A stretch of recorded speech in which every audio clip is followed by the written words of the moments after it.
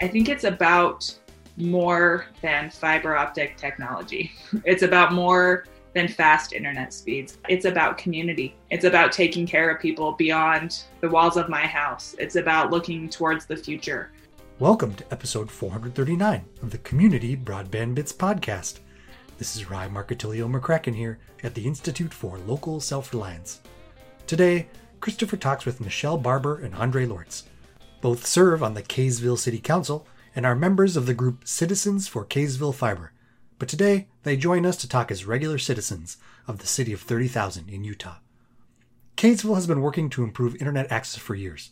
Some people have good connectivity, but other parts of town are very poorly served. Michelle and Andre share the history of efforts to make forward progress and moves to create a municipal fiber network. The city originally considered a model with a utility fee, but in the face of opposition ultimately decided for a bond approach, which just saw a vote where the measure was narrowly defeated.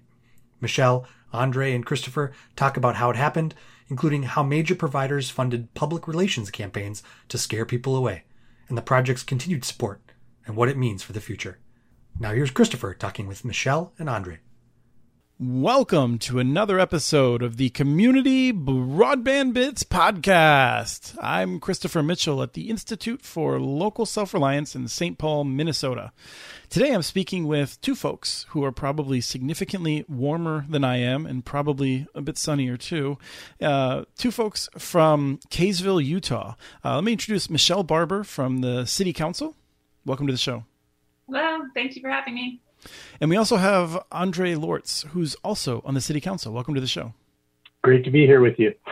Thank you both for joining. And I know that there's a number of folks from the number of local activists from the City Council, people that have been engaged in this. And we weren't able to find a time that worked for everyone, but we want to make sure that we acknowledge just how much work has been put into this by everyone. So I really appreciate the two of you being able to join us to go over what's been going on in Kaysville and in a sense of what the future may bring.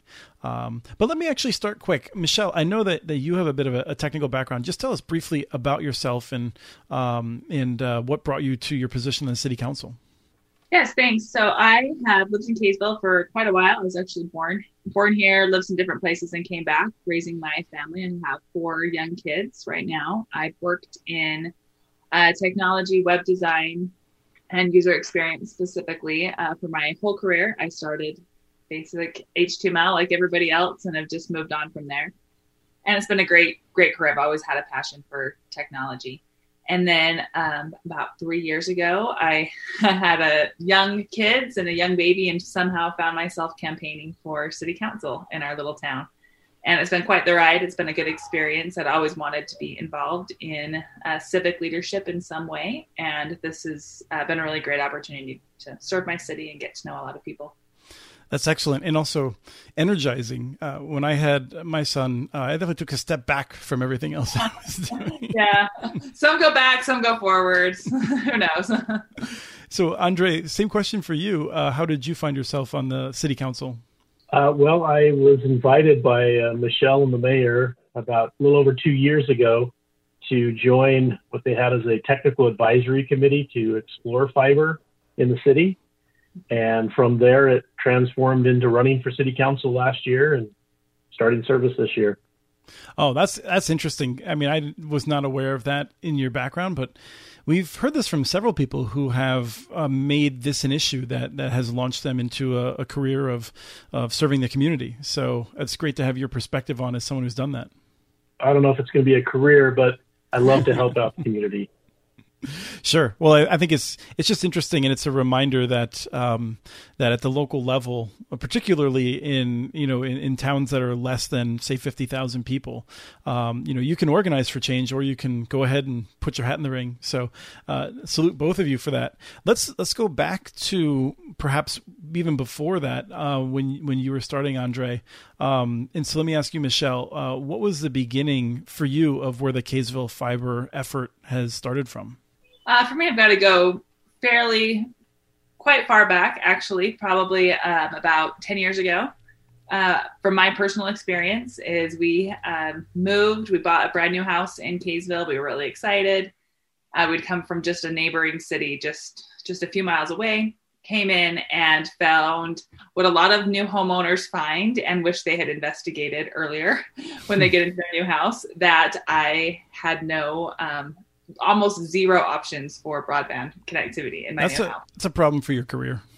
Real huge problem for my career. And I've been working from home for a really long time, at least hybrid, home and in the office. And so, like I said, I had young kids, young family, and it was really hard. I'm fortunate. We went through about a year of lots of different satellite options, and finally we were able to get a wired connection to come to our house, and it was helpful, but it was just an experience that I'll never forget of, oh my gosh, what have I done bringing my family here? And anyway, it turned out fairly okay for me, but I always have known that broadband is, number one, essential, and number two, our area had limited options, and that it was a really mixed bag of what you found depending on where you lived in our little town. So fast forward a little bit, I'm campaigning, and one of the big questions I would hear from people is, when are we going to get better options for this? Lots of cities around us are having better options. We're falling behind. What can we do? Then I was elected in 2017, started serving at the very beginning of 2018. And my very first meeting at City Council, one of the things we were working on was approving our city's own fiber ring that had been in the process well before I started, of saying we need to connect all of our city services somehow. They'd actually had fiber decades before, and they'd worked with our county to put it in, and it worked really well, but they just wanted to connect more things, substations, all sorts of ideas. And it also had the option, the idea, someday we could extend this to fiber to the home. And so day one started working on that. I was excited about the vision, but also saying, let's be really cautious how we go about this, because our area, our state had known some really successful fiber optic projects, and much more popularly, we had known some really difficult ones that had a really hard time getting started. And so the political side of it was a challenge. Yeah, I want to get into that to get a sense, in part because most of my interactions are with people that go much deeper on fiber than the common person does. So we'll talk about that in a second. But I'm curious, Andre, when was the first time that you started thinking about municipal fiber? Probably when I was invited to join the technical advisory committee. I knew connectivity. We had some challenges, but yeah. When I was invited, I think the first conversation I had with the mayor and with the IT manager was, okay, you're going to have to really get me to understand why the city should do this. I was like, I'm going to say you should stay out of it. And it wasn't until we started going through understanding what was the challenges within the city and how many people within the city had very, very poor options. And I mean, really the separation between some neighborhoods having, 90-year-old copper cable and couldn't get DSL to people that had brand new fiber connections. And clearly the people that had what they thought was adequate could care less about the people that had nothing else. And so seeing that disparity in the city was like, oh my goodness, we've got to help solve this, because the businesses weren't solving it. The commercial providers would cherry pick what they want to do and where they invest money. And I said, this is not something that an individual homeowner can go solve. So that's when I kind of looked over and said, this is definitely something the city's got to jump into to help solve the competition problem, the infrastructure problem. Now, as a marker, I should have noted, Kaysville has about 30,000 people, a little bit less than that, I think. And so this is it's a big enough city that you're going to have some good connectivity, and then it's small enough that the providers are not going to extend that border to border. Generally, it feels like. Now, you also, as Michelle, as you alluded to, I mean, we've talked a lot about Spanish Fork, which has been, frankly, one of the sleeper, really successful municipal networks.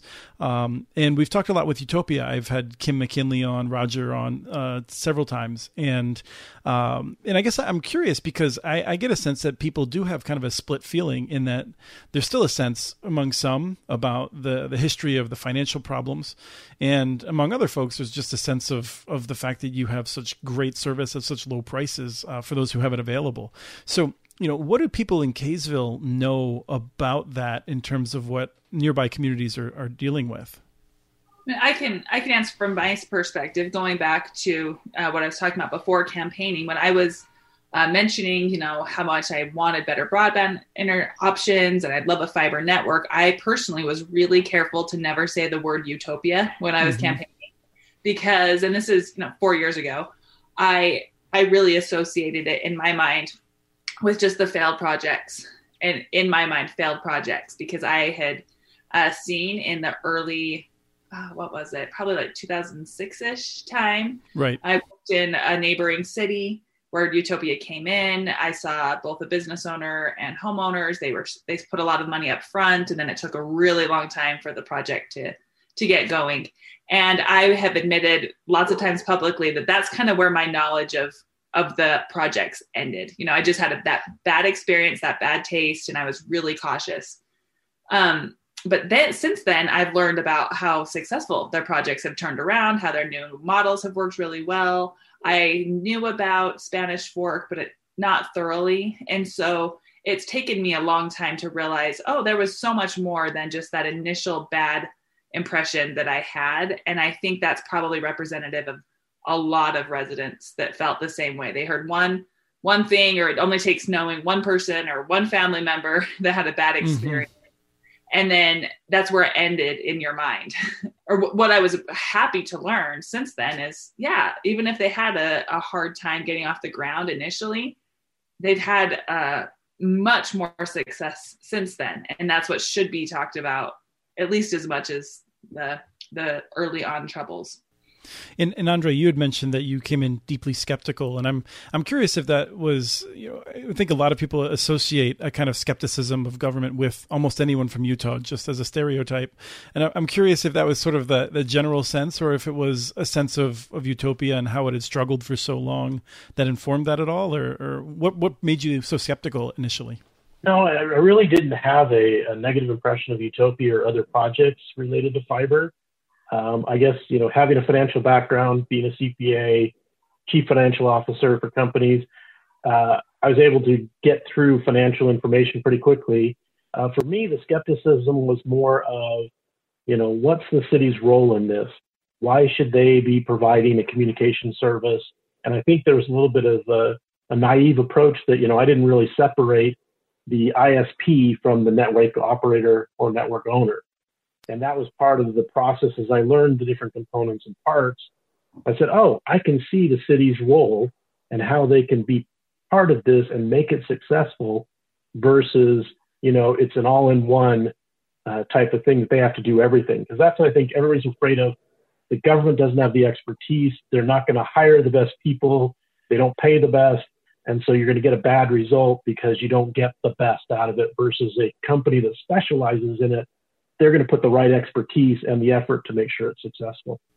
Sure. Yeah. I mean, that's something that I think even some of the strong supporters of municipal networks should be giving greater thought to. One of the things that we try to do is to both be supportive of the right of cities to do this, and also make sure that they are taking it very seriously for all of those reasons. Because as you saw with Utopia, if you get some things wrong, and there were some things that were out of their control, but it takes a long time to dig out of. So let's move into the history then of so that's the sense of how you approached it and a sense of how people were thinking about it.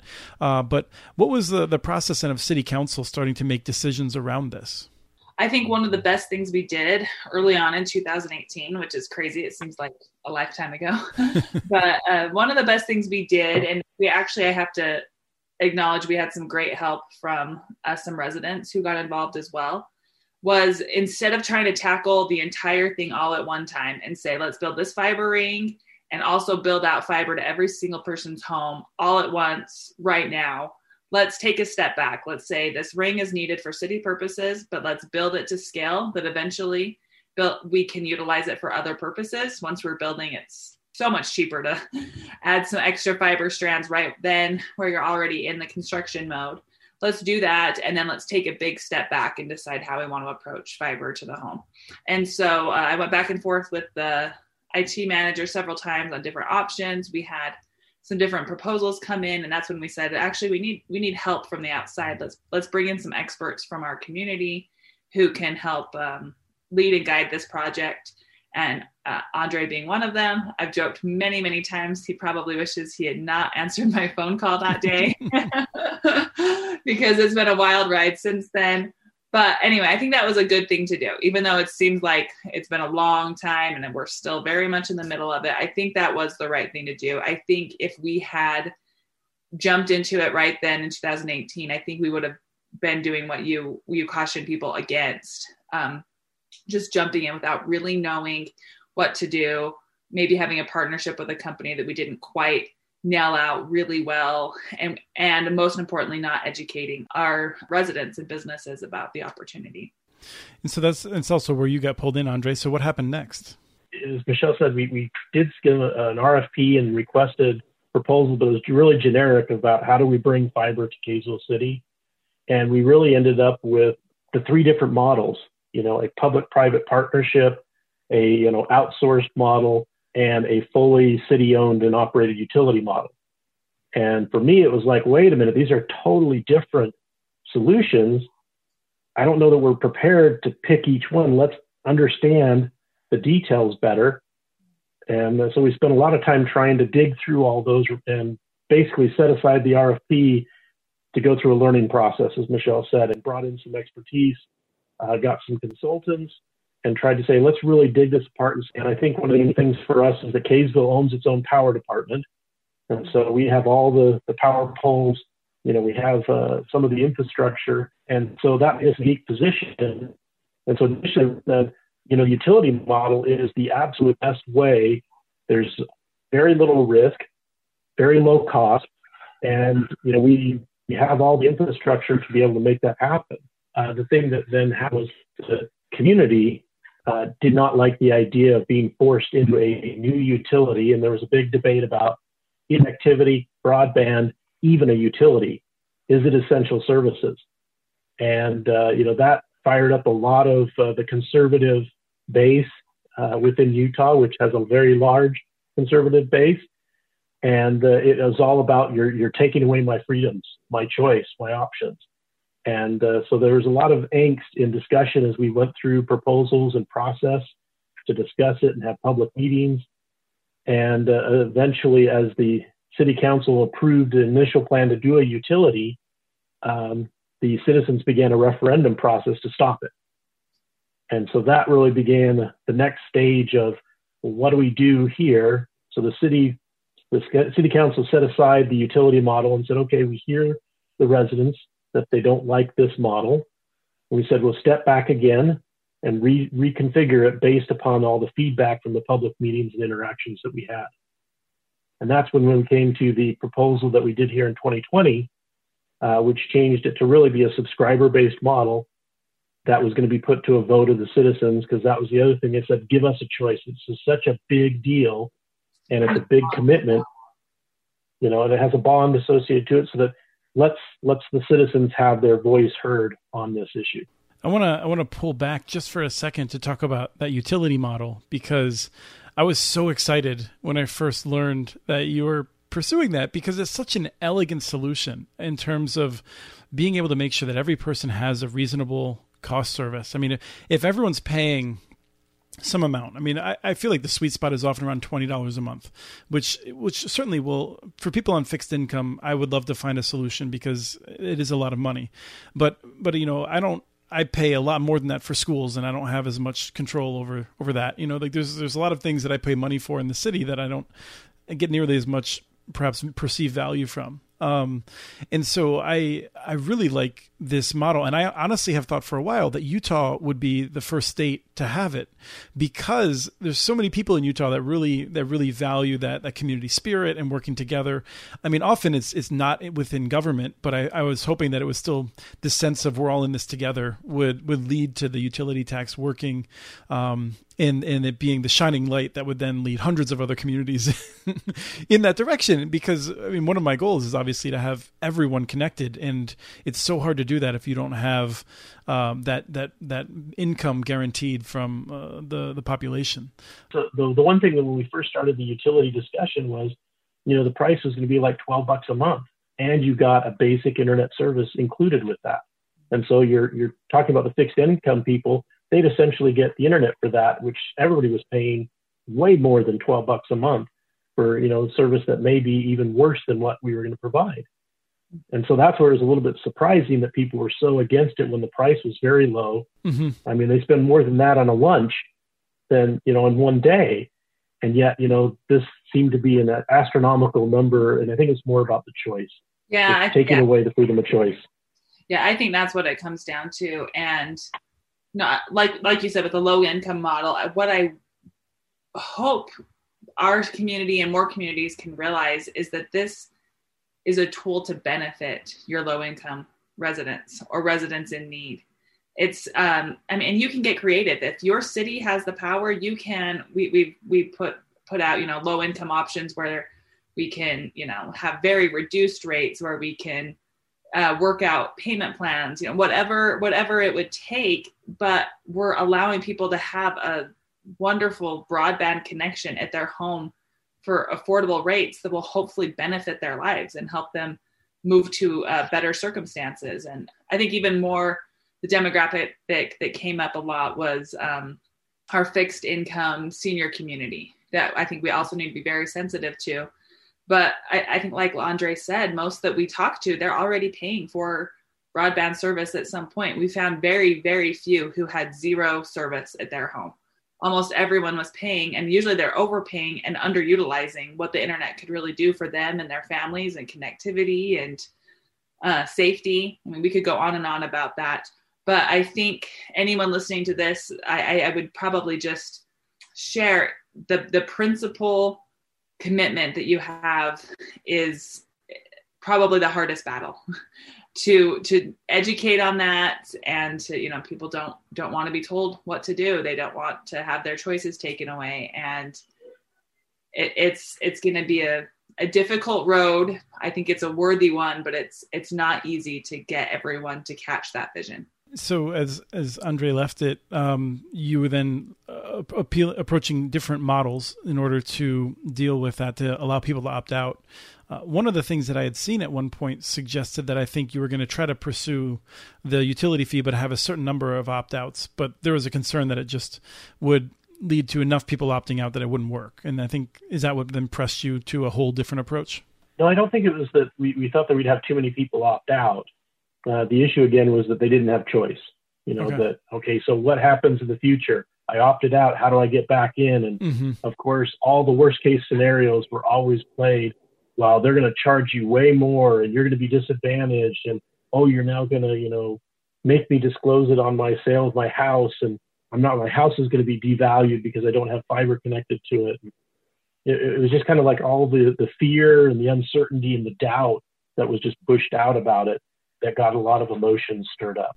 I would just interject on that. We made mistakes as well. I looking back, we could have better explained that as well. I think my mistake that I would cautionary tale is assuming everyone was understanding as much as we were. People who were just barely learning about it, it's quick to make assumptions, and that was something I wish I could have done better, is taken more time to educate the big populace of residents. Let me ask you, Michelle, because when I say this, I don't want to delegitimize honest opposition. No matter what a city does, there's always going to be people who honestly oppose it. Absolutely. But what I worry about is that there's sort of a whipped up opposition from a cynical group that pay public relations folks to really just overly dramatize it. And there's a challenge in which I feel like a city council wants to have an honest discussion, and it's difficult to do if some of the opposition is not interested in an honest discussion. And I'm wondering if that was a dynamic.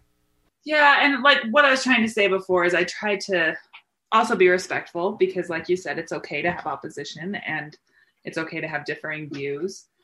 But it is really difficult when we're not all playing, or we're not all trying to see the same information in the same way.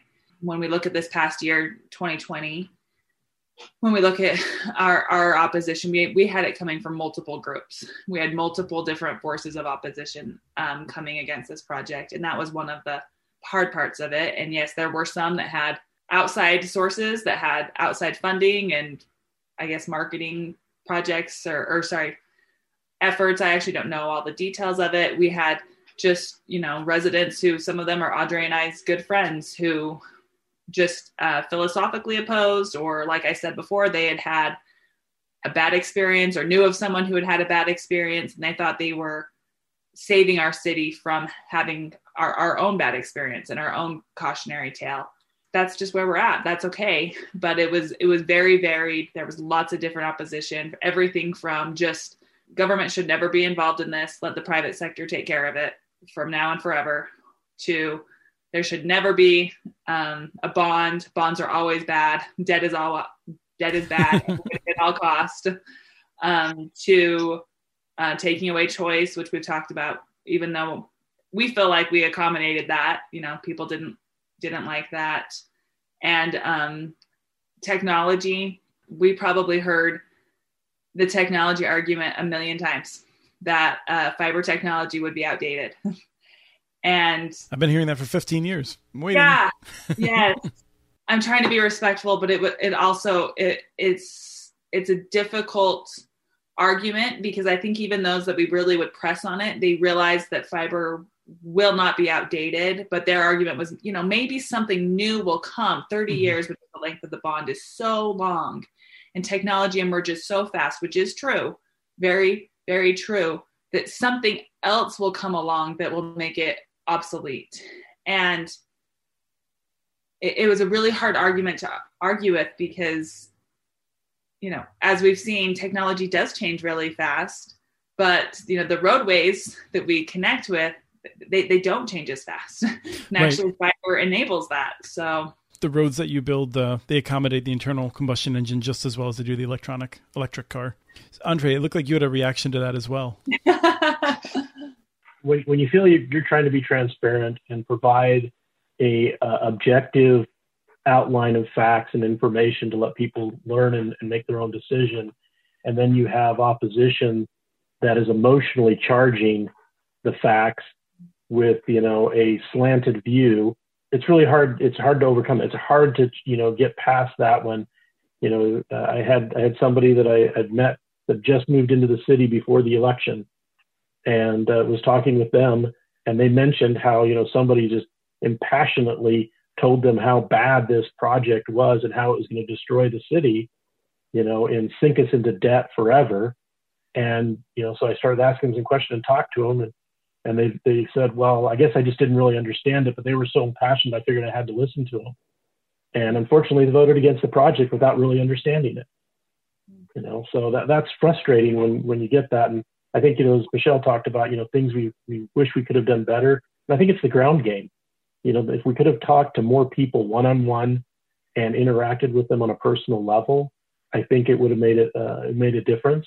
And when we looked at the results, there were over 600 residents who didn't select yes or no on the fiber vote, but they voted. And so clearly they were, the middle of the road people, that if you just got them to say, well, it doesn't negatively impact you if you vote yes, it would have been the other way.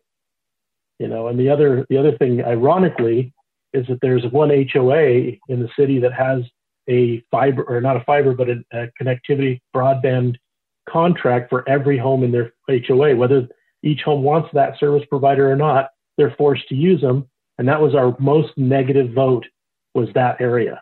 And just the margin difference in that one voting precinct out of 22 was almost the total difference in failure on the project. What was the total vote? We haven't covered it yet, but the vote did fail. Yes. So we had basically 17,425 votes cast out of 19,500 registered voters. So a 90% vote rate. That's, for a local government, that's terrific. Just it's disappointing, the total results, but kudos on engagement. 90%. That's 92%. Yeah, I'm coming from Minnesota, well, so I'm 90% jealous. on fiber. Yeah, 90% on fiber, 93% overall voting in the city. Yeah, we have to get our game together. I think Minnesota's legendary for the strongest turnout, but I don't think our cities hit that necessarily. Yeah. I have to check. That's going to be hard to beat. And it was a presidential election year, which we felt like the most fair way to do it as well. We'll get everybody out. No one will no one will be able to say that we didn't give every opportunity to voice. And so I think, Andre, the final tally, did you say that yet? Yeah, so it was 88-55 against and 85-74, a 285 vote difference. So basically 49.2% said yes and 50.8 said no. So really, really skinny difference. So a couple reactions. One is that, Andre, that story about the person that had just moved to town. It's one of the things I find fascinating is my organization works on a number of different issues. And one of the things that we really oppose for a variety of issues I won't go into is incinerators. When cities build incinerators or counties, they are so costly that when they go bad, they have taken entire towns with them.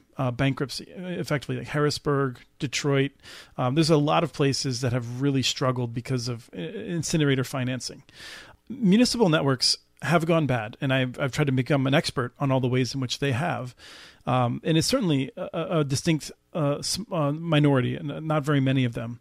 But there's not one that's threatened the finances of the city. I mean, these things, they cost less than a bridge in some places. They certainly cost less than the annual road construction budget. And so that's one of the things I find interesting is people act like if we assume the city would be mistaken to move in this direction, it's not existential as it's sometimes portrayed. And I don't think that's a great argument because, but it's worthy context. Well, the interesting thing is one of the arguments the opposition made was this bond is 130% of the city's annual budget. And it's like, well, why does that matter? I mean, the payment is only 6% of the city's budget. Because that's what we had the obligation each year was just the payment, not the full bond. But they played it as though you had to pay it off every year. Mm-hmm. And said, how is the city going to handle 130% obligation? Yes. And then the other piece of it is, Michelle, I'm curious about this, and I don't want to suggest that people that oppose the project were all wrong. And I want to respect that people have different reasons. But one of the things we've seen in places is that an initial vote, even in the days or week after, people start learning more about it and they think, wow, I was kind of suckered by misinformation. And I kind of wish I could do that again. Yeah. I can't tell you how many people have come out of the woodwork and contacted Andre and I and say, hey, I wish I would have understood better. I met someone across town who was just relying on this. They are kind of thinking they're going to have to move because they have kids going to school, they have college, they want to work from home. If I would have better realized the impact of my vote, or just where it was so close, if I would have made a different choice, or and we didn't really get into this, but once seeing that we had 49+% interested, it took out any question of if the project would be successful. I mean, we were for 35% as the high end of what we would need to be self-sustaining, and that didn't even include businesses and schools and other utility functions. And so everyone saw that and went, oh, well, it really would have been successful. I guess I shouldn't have been so cautious, but it's hard because we didn't know that at the time. And so there's been a lot of that. And there's also been, I would say, I've had quite a few people reach out and say, I kind of voted no out of principle, but I kind of wanted it to pass because I'd love to save money and have better technology. Great. I would have subscribed, but out of principle, because whatever their principal values are, I don't want to speak for them.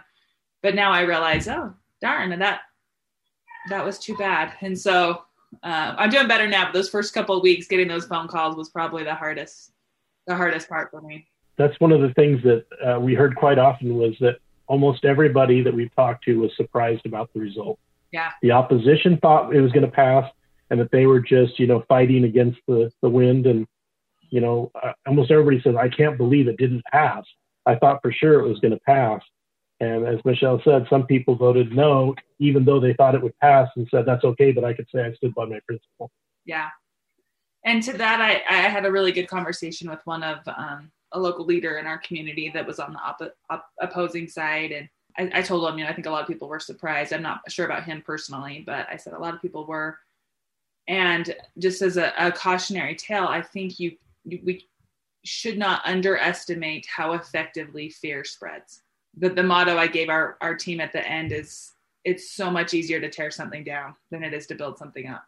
It's totally true. And one of the things that that I really respect about people who have put themselves out there to run for elected office is the ability to keep moving forward after that, because I can only imagine how dispiriting it is.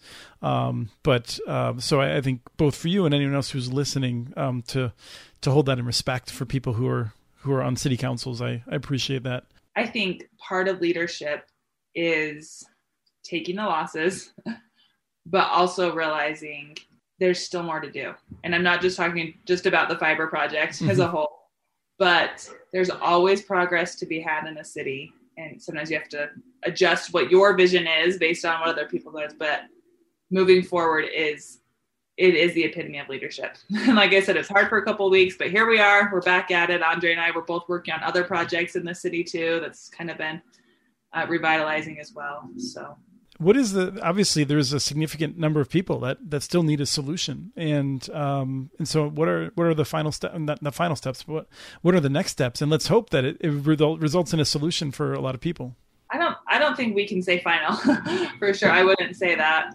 My first thing that I felt like we really needed to do, I tried to really effectively communicate. We have several different channels in our city. I tried to make sure they all had the information about what happened on the vote. And so I think of the way I coined it was Kaysville fiber, so close, but not close enough or still a no-go. It was so close, but it did not pass. And so we needed to respect that. We had everything lined up to issue the bonds as soon as the yes vote came. Yeah, you would have been able to turn people on next year, which would have been remarkable. Yeah, we would have. We were all lined up to go. And so I wanted to send a very clear message to our city and say, we are not doing that. We are not going out to the bond market. We're not taking those out. We dissolved the technical advisory committee that Andre talked about. We dissolved because I felt like part of leadership is also recognizing and listening. And that was a message, as hard as it was to hear from our residents. This didn't pass.